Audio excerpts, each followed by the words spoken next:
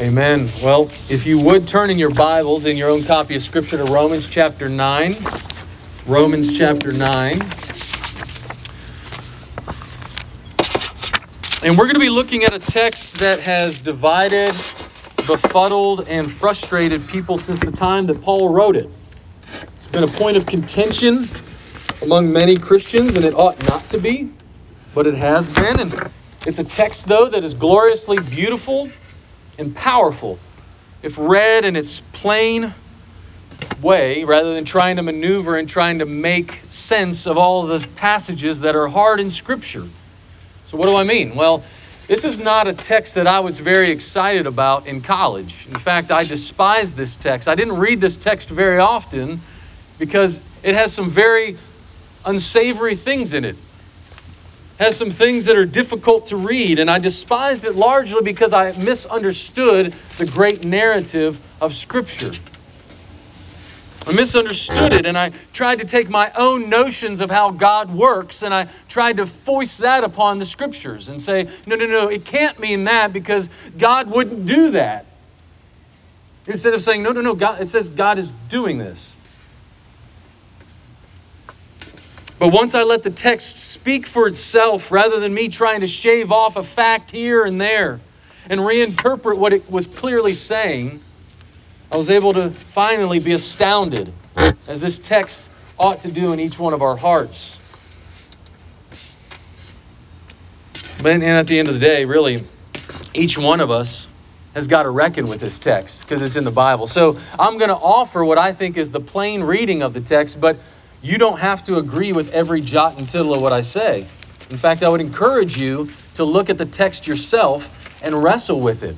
So that if you're saying, you know what, Matt said that, and I see that, but I don't agree with it. In fact, I don't like it. Well, I'd encourage you in your own time to take it, because if you want to submit to all Scripture being breathed out by God, you have to wrestle with this text.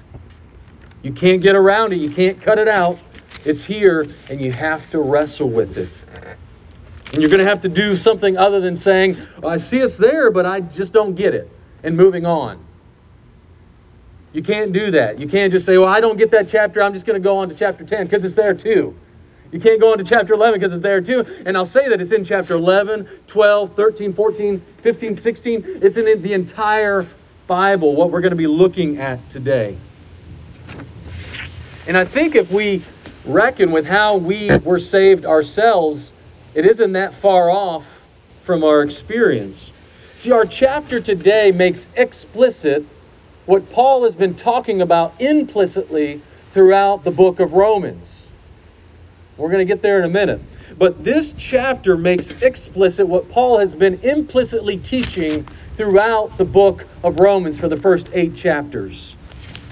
Theologians call this doctrine the doctrine of providence. Providence, like Providence, Rhode Island. That's why it was named that. Because the early settlers understood that God was at work in the world. And so I'm going to just simply define the doctrine of providence as this. And I'll repeat it if you are taking notes. Providence is God's intimate involvement with everything that happens in the world. God's intimate involvement with everything that happens in the world. He's not like a blind watchmaker who winds up the clock and lets it roll. He's intimately involved in every single happening in the world, in His world. That's really key. Each one of those words is really important to this definition. God's intimate involvement with everything that happens in His world. See, providence, though, shouldn't be understood as God like a puppet master who's pulling strings and, I don't have a will. I'm just moving. I'm going to slap you in the face because God made me do it. That's not providence. Providence is not God doing this. And providence is not you being a robot and God pushing your buttons like your spouse may push your buttons or your children may push your buttons. It's not like that. Providence is not you being a robot. See, providence is the necessary implication that if God is really God, then this is what He does in His world. By definition, God upholds the earth by His power. in His hand. He's got the whole world in His hands. If He's got the whole world in His hands, then He's involved in that world. Because He created all things, He owns all things. All that exists continues to exist because He holds it together. Look at Colossians 1 and Hebrews 1. There is no being greater than God. Because all existence depends upon Him. We just sang that a moment ago, that He's in the world. He gives life to all life Thou givest, the true life of all. We breathe, we live, we move, we have our being, as we'll look at in chapter 11. We have it because God Himself is the one who upholds you. So if you have a big view of God, like the Bible teaches, if you have a big view of God, period, if you say that God created all things, even this blade of grass, and He knows the number of the hairs on your head, and that if there's a sparrow that doesn't fall to the ground without Him knowing it, then you're going to have to reckon with this doctrine of providence. But let me also say this. This doesn't deny our freedom as creatures.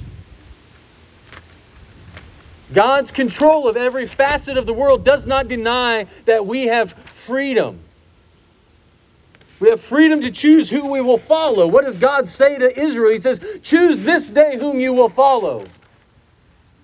So you have freedom of choice. We'll get into other issues later of what all that means. This is a 30-minute sermon. This is not a 3-week lecture on the providence of God. So forgive me if I don't keep you too long. See, our free choices, though, are not. This is very key. While we are free, autonomous people, our free choices are not outside of the will of God. Like what you ate for breakfast this morning, God is not like, oh my goodness, I didn't know Matt was going to eat 3 eggs and half a potato. That's what I had, by the way. You know, He's not surprised at what you're thinking right now instead of hearing the sermon. He's not surprised at that. I might be.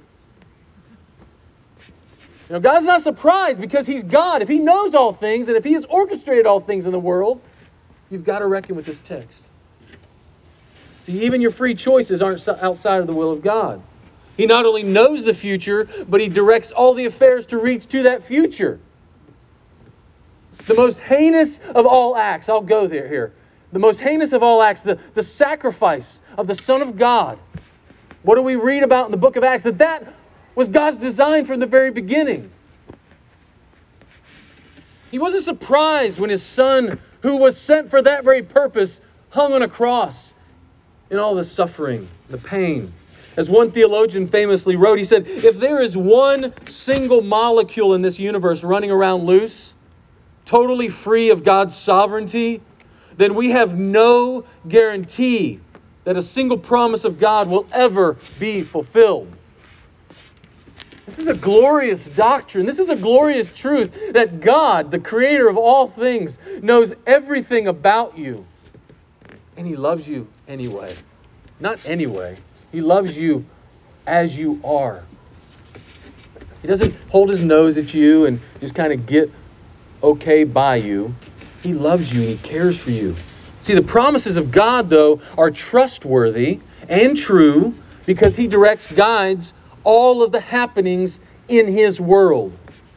And our choices are still our choices.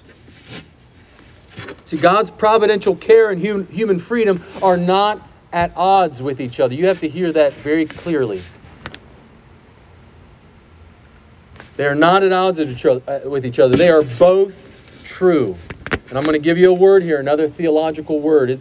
This is a word that embraces both of these things. It's called compatibilism. Compatibilism. That means that both God's control of all things and our human responsibility are compatible with each other. As one English preacher said, I don't try to reconcile friends. They're compatible with each other. In fact, I don't know if you...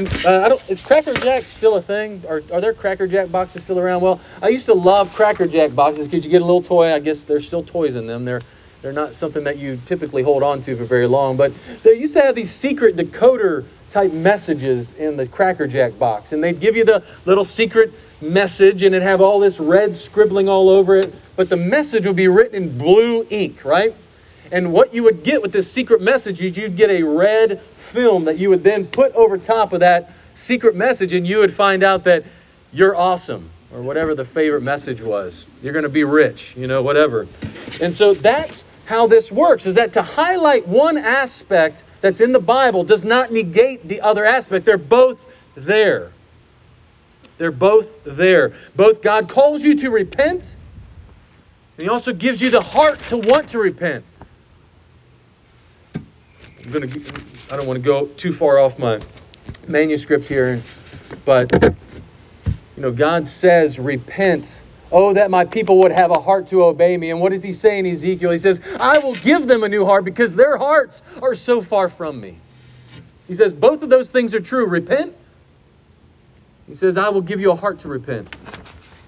So both of these things are true. Both God's control of all molecules in the earth, because it's His, and our responsibility. So, as I said, Romans 9 makes explicit what is an assumption of Paul's throughout. And I've spent a long time explaining chapter 9, and we're going to get there in a moment, because I want us to have the right framework. So let me just walk through Romans, the first 8 chapters, really quick.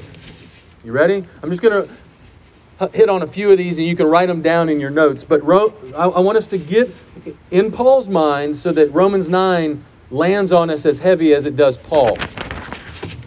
So he says in chapter 1, verse 21, he says, for although they knew God, he's talking about all people, really, all people, although they knew God, they did not honor Him as God or give thanks to Him, but they became futile in their thinking, and their foolish hearts were darkened. Claiming to be wise, they became fools and exchanged the glory of the immortal God for images resembling mortal man and birds and animals and creeping things. Therefore, this is key, therefore, God gave them up to the lusts of their own hearts, to impurity, to the dishonoring of their bodies among themselves, because they exchanged the truth about God that they had, the truth that they knew about God, they exchanged it for a lie and worshipped and served the creature rather than the Creator, who is blessed forever. Amen. Chapter 2, He, meaning God, will render to each one according to his works. To those who by patience and well-doing seek for glory and honor and immortality, He will give eternal life. But for those who are self-seeking and don't obey the truth, but obey unrighteousness, there will be wrath and fury.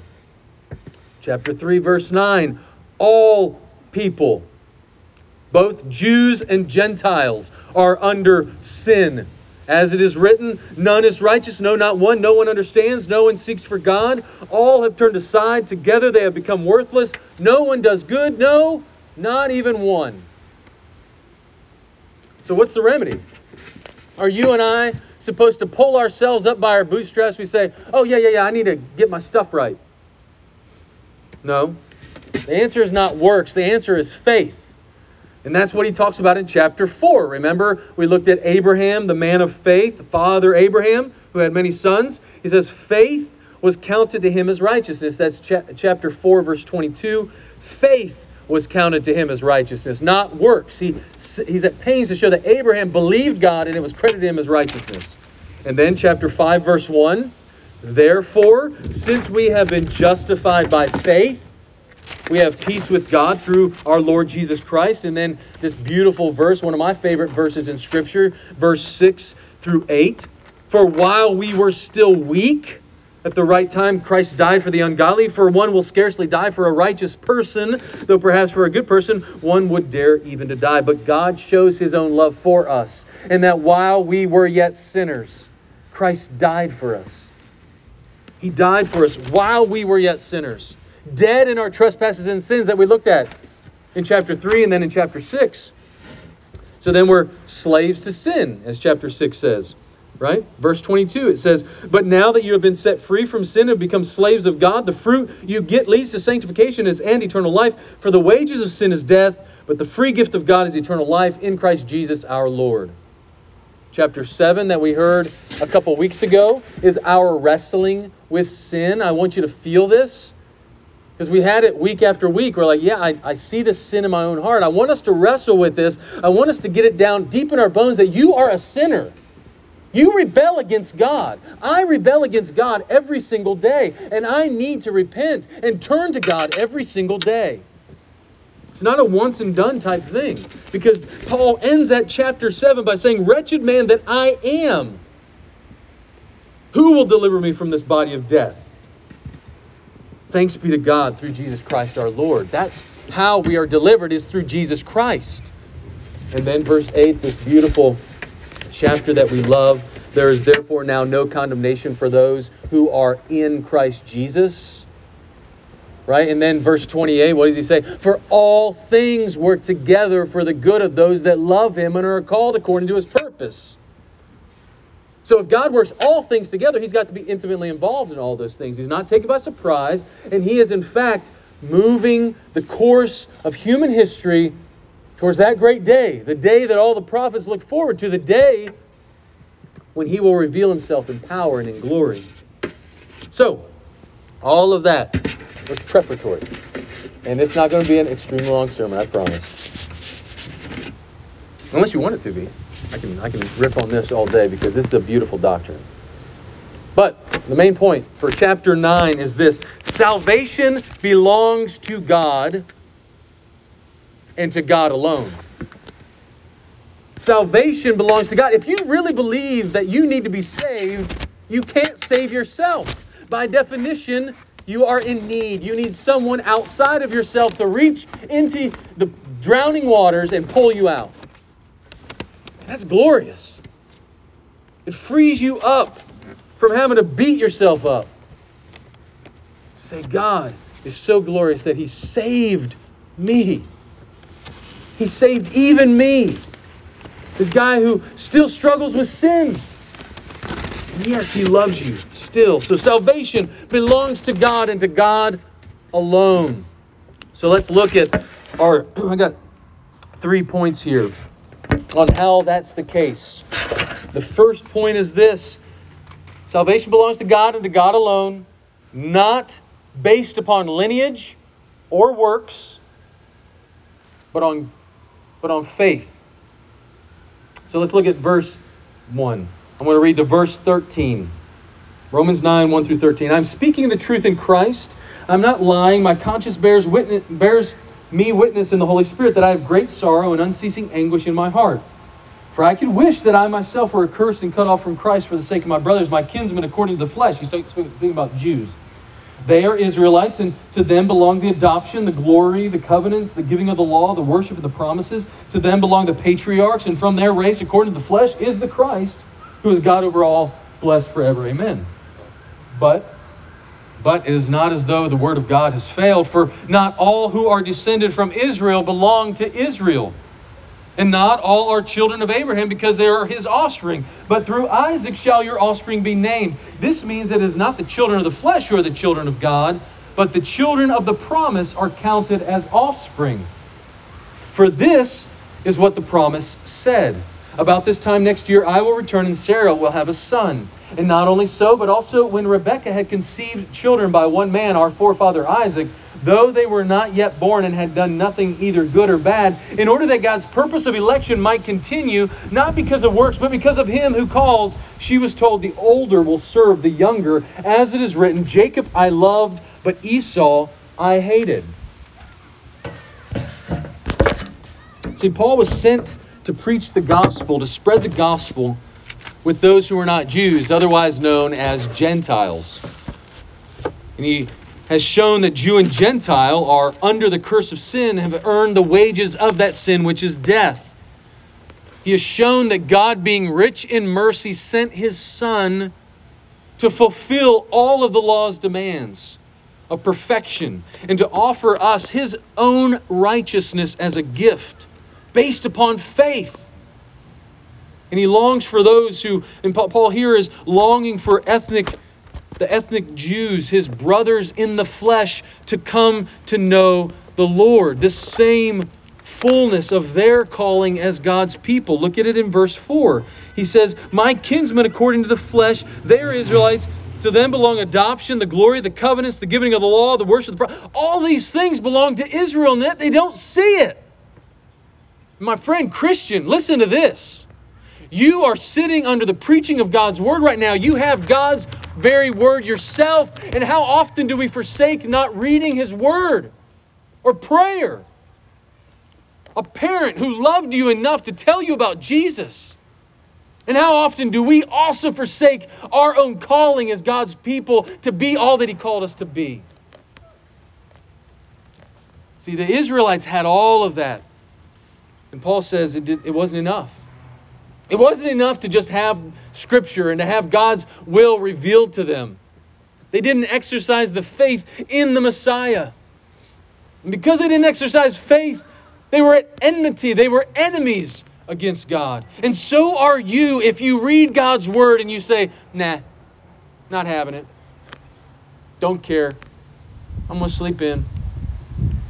Don't care what God says. That's what we have to reckon with as God's people. They were unfaithful to that covenant that He graciously revealed to them. But He makes it clear that there has to be more than simply hearing and knowing God's commands. Right?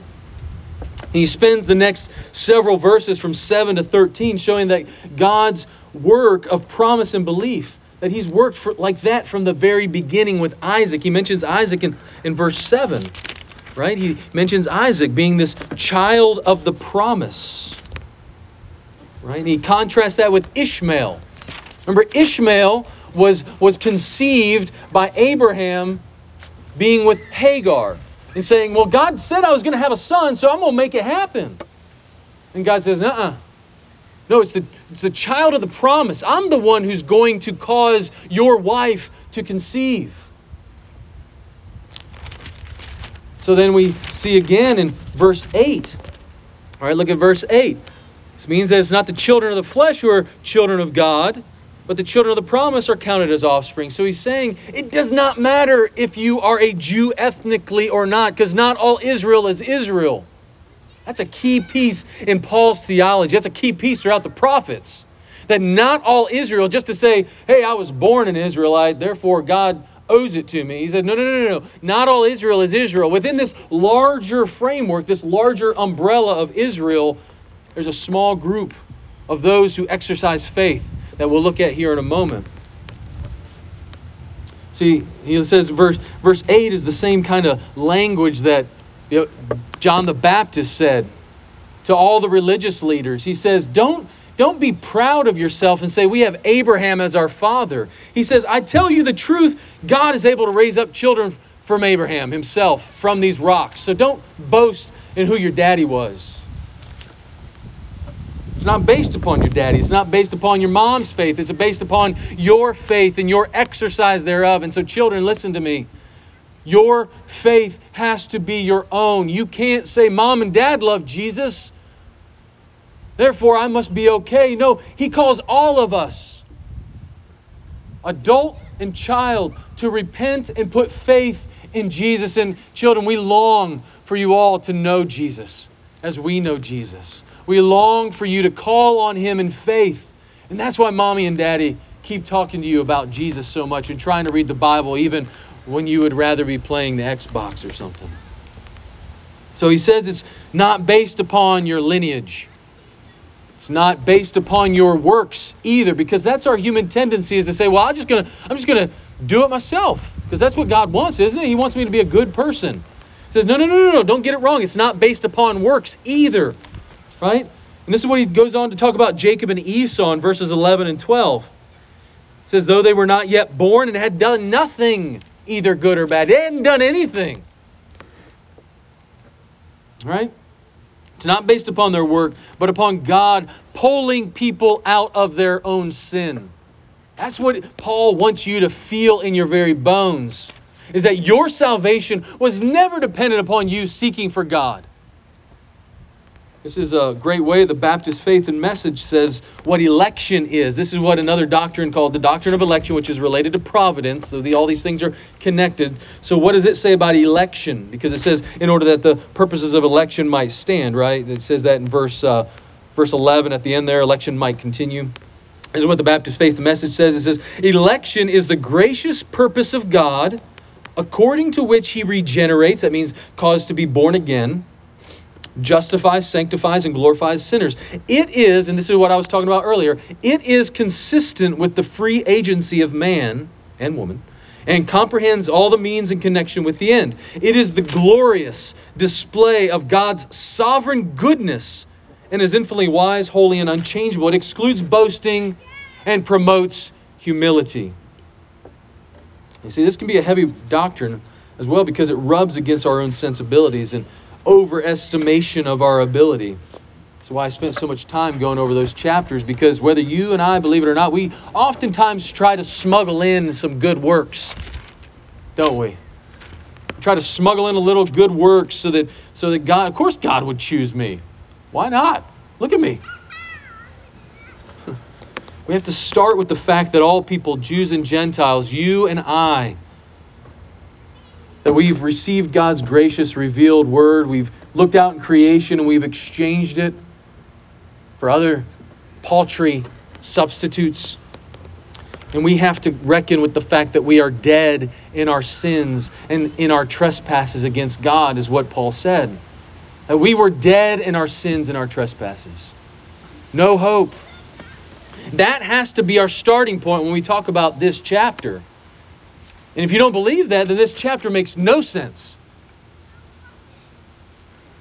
It only makes sense when you start with the fact that we are dead in our sins and trespasses. See, Lazarus probably wasn't complaining when he came out of the tomb when Jesus resurrected him from the dead. I promise you that Jairus was not upset with Jesus that he raised his daughter from the dead.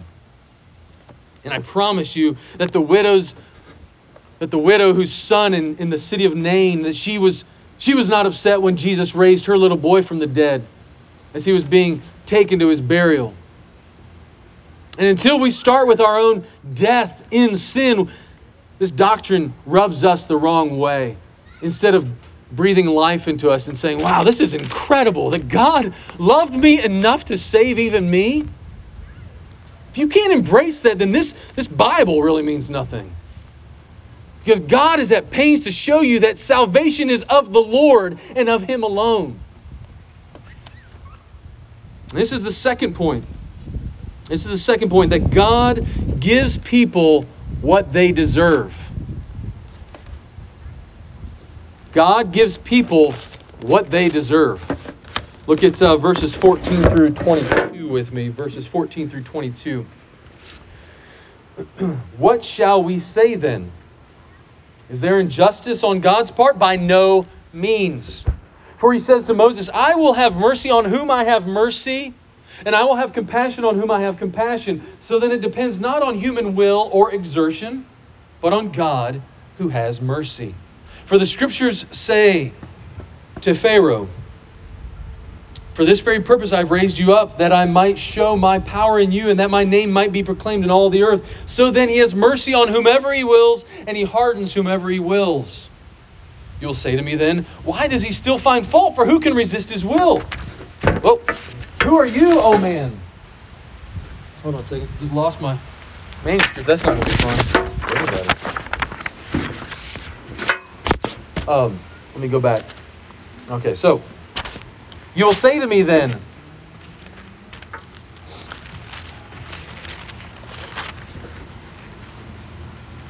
why does He still find fault?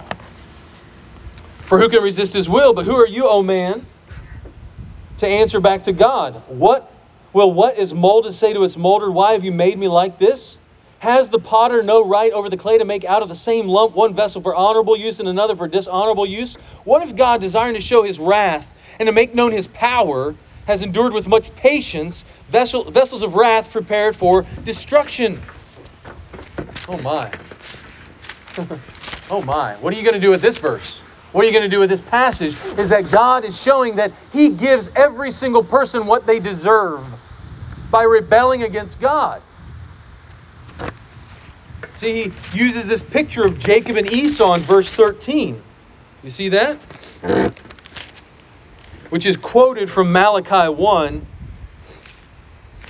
You want to look that up in your own time. But he talks about Jacob and Esau. He says, Esau I hated. Why did he hate him? Why?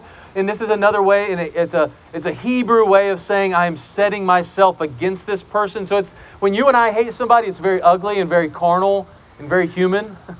to say, I hate that person. That's not the way God hates. So when Scripture talks about God hating someone or something, it's that they are at enmity. They are enemies against Him. So when you hear this, like, whoa, God hates people? No. His enemies, He's set against those. As we just sang in the call to worship, as we said in the call to worship, that He is going to destroy the wicked. That's a heavy doctrine. It's not something we should just be glib over or something that we just should pass over like, that's not true, I don't like it. It's not true. No, it's true, and it should break our hearts. That there are people who don't know God and who are dying and will never know God. That should break our hearts, and that should move us to go tell people about God. See, God freely chose. He chose Esau. He chose Jacob. But see, Esau freely chose what he wanted to choose. Do you remember the story of Jacob and Esau? What did Esau do? He says, oh man, I'm so hungry. Give me some food. And what Jacob said, he said, I'll give you some food if you give me your birthright. And when Esau said, hey, what good is it if I'm dead, my birthright? What he did is he despised the very thing that was God, that was freely given to him as his birthright. He said, I don't want it because I want that soup instead. And so at that moment, that was his free choice to say, I don't want anything to have to do with this birthright. Give me the soup. So he freely chose to be at enmity against God. And then we see the example of Pharaoh out of Exodus, right? Even in the story of Pharaoh, Pharaoh hardened his own heart, and God also hardened his heart. As you look at the story, I'd encourage you to go in your own time to look at Exodus, the first part of it, 1 through 12 at least, and see how God hardened the heart, but Pharaoh also hardened his heart. This compatibility is what I've talked about, and I'd encourage you to go see it for yourself. And then Paul makes this stunning conclusion in verse 16.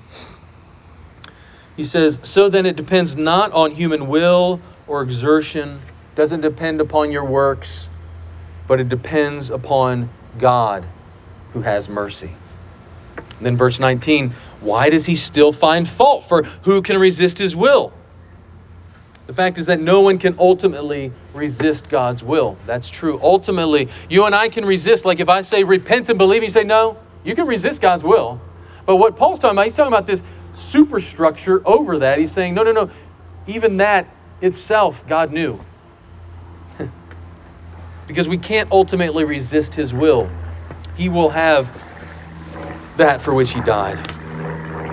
And we can run away from God's will for our lives. We can read Scripture, and Israel, that's the picture that they did time after time after time. And this is the freedom He affords us to highlight how merciful He is. Just how merciful He is. As we spend our lives living for ourselves and despising other people in our hearts, if God ever were to choose someone to be saved, independent of our works, if God just chose one person to be saved, that would be astounding, and that would be merciful, and that would be gracious. The fact that God has chosen to pass over some shouldn't anger us if we truly understand our sin and the wages of that rebellion. The fact that God has chosen to save anyone ought to make our jaws drop and for us to fall down in amazement that He has revealed Himself to us. He's the potter. We are the clay. This is a picture from Jeremiah. I encourage you to go read it. I think it's Jeremiah 18 or 19. I think it's 18. He molds us and makes us into the vessels for His purposes. Because is it not true? Let me just tap into your own spiritual life for a second. Is it not true that when you pray, you are asking God to mold somebody, to change somebody, just even a little bit? Lord, would you open up their eyes to see the beauty of Jesus? Would you unstop their ears so that they can hear what I'm trying to tell them? Would you give them, verily, a new heart?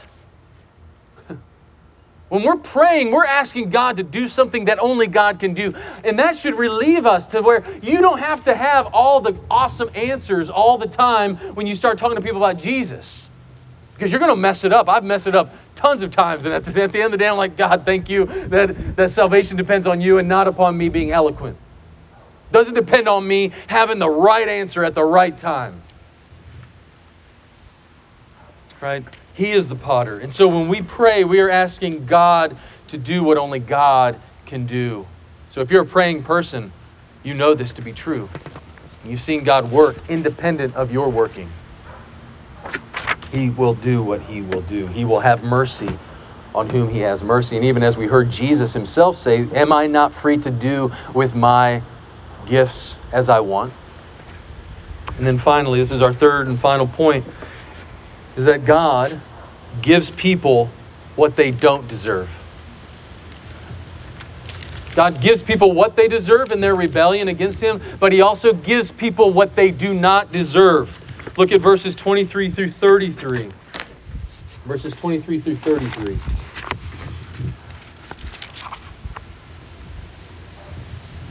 I'm actually going to go back to 22 to give the context. What if God, desiring to show His wrath and to make known His power, has endured with much patience vessels of wrath prepared for destruction, in order to make known the riches of His glory for vessels of mercy, which He has prepared beforehand for glory? Even us, whom He has called, not from the Jews only, but also from the Gentiles, as indeed He says in Hosea, those who were not my people I will call my people, and her who is not beloved I will call beloved. And in the very place where it was said to them, you are not my people, there they will be called sons of the living God. And Isaiah cries out concerning Israel, though the number of the sons of Israel be as the sand of the sea, only a remnant of them will be saved. For the Lord will carry out His sentence upon the earth fully and without delay. And as Isaiah predicted, if the Lord of hosts had not left us offspring, we would have been like Sodom and become like Gomorrah. What shall we say then? That Gentiles who didn't pursue righteousness have attained it. That is, a righteousness that is by faith. But that Israel, who pursued a law that would lead to righteousness, did not succeed in reaching that law. Why? Because they did not pursue it by faith, but as if it were based on works. They have stumbled over the stumbling stone, as it is written, behold, I am laying in Zion a stone of stumbling and a rock of offense, and whoever believes in Him will not be put to shame. This is a very short point, because there's not much that needs to be said. Is that you look to Jesus. Because look, all these verses from Hosea chapters 1 and 2, Isaiah 10 verse 22, and Isaiah 1 verse 9, and Isaiah 28:16. It all comes from Isaiah, and Isaiah is at pains to tell the people, do not trust in Assyria. Do not trust in Egypt. Do not trust in yourself, Israel, but call out to God, and He will save you. See, Hosea was told to go marry a prostitute who was not looking for a husband. She was looking for love. She was looking for acceptance. She was looking for all of those things. And he was called to go be a husband to her and to pluck her out of that life of dissipation so that she might have a life of devotion to Jesus, to God. But particularly in these three Isaiah quotations, we're not going to get into this right now. We're going to get into this in chapter 11 about this remnant speaking that God is talking about here. That we're going to get into that in chapter 11. But the point here is that God is saying, look to me, all the ends of the earth, and be saved. Look to the King of the universe for salvation, because salvation belongs to the Lord and to the Lord alone. And it is by sheer exercise of faith. This is the scandal of the gospel, is that it's simply by believing in Jesus, by saying, I am not righteous, but He is, and looking to Him, all the ends of the earth, and being saved. And He will have mercy on those whom He has mercy. And so if you hear this and you say, Lord, have mercy upon me, praise God. In His mercy, He is forming you and shaping you into the vessel of mercy that He has wanted to shape you from the beginning of time. You'll fail, my friend, and all you've got to do is simply look to Jesus. I know it sounds so simple, and I know it sounds so something that we typically take for granted, isn't it? But I promise you that when you're at pains in arguing with your children or your wife or your coworker, you're wondering, why is this happening? And you look to Jesus, and He makes it all seem a little bit clearer, maybe not perfectly clear, because you're still going to have suffering. You're still going to have pain, as we saw last week. But the Lord says, in His mercy, I will have mercy on you. I will draw near to you if you will just call out to me, Abba, Father. And that's what He's calling you to do even this morning. Let's pray. Heavenly Father, you are exceedingly kind. You are the potter and we are the clay. Mold us and shape us into what you want us to be. Forgive us for taking pride in our work and in our works. Forgive us for taking pride in who we know or who we were born to. Forgive us for not seeing that it is by crying out in faith for mercy and forgiveness that you will be exceedingly gracious and kind, abounding in steadfast love to all those who call out to you. We thank you for all these things in the name of Jesus Christ. Amen.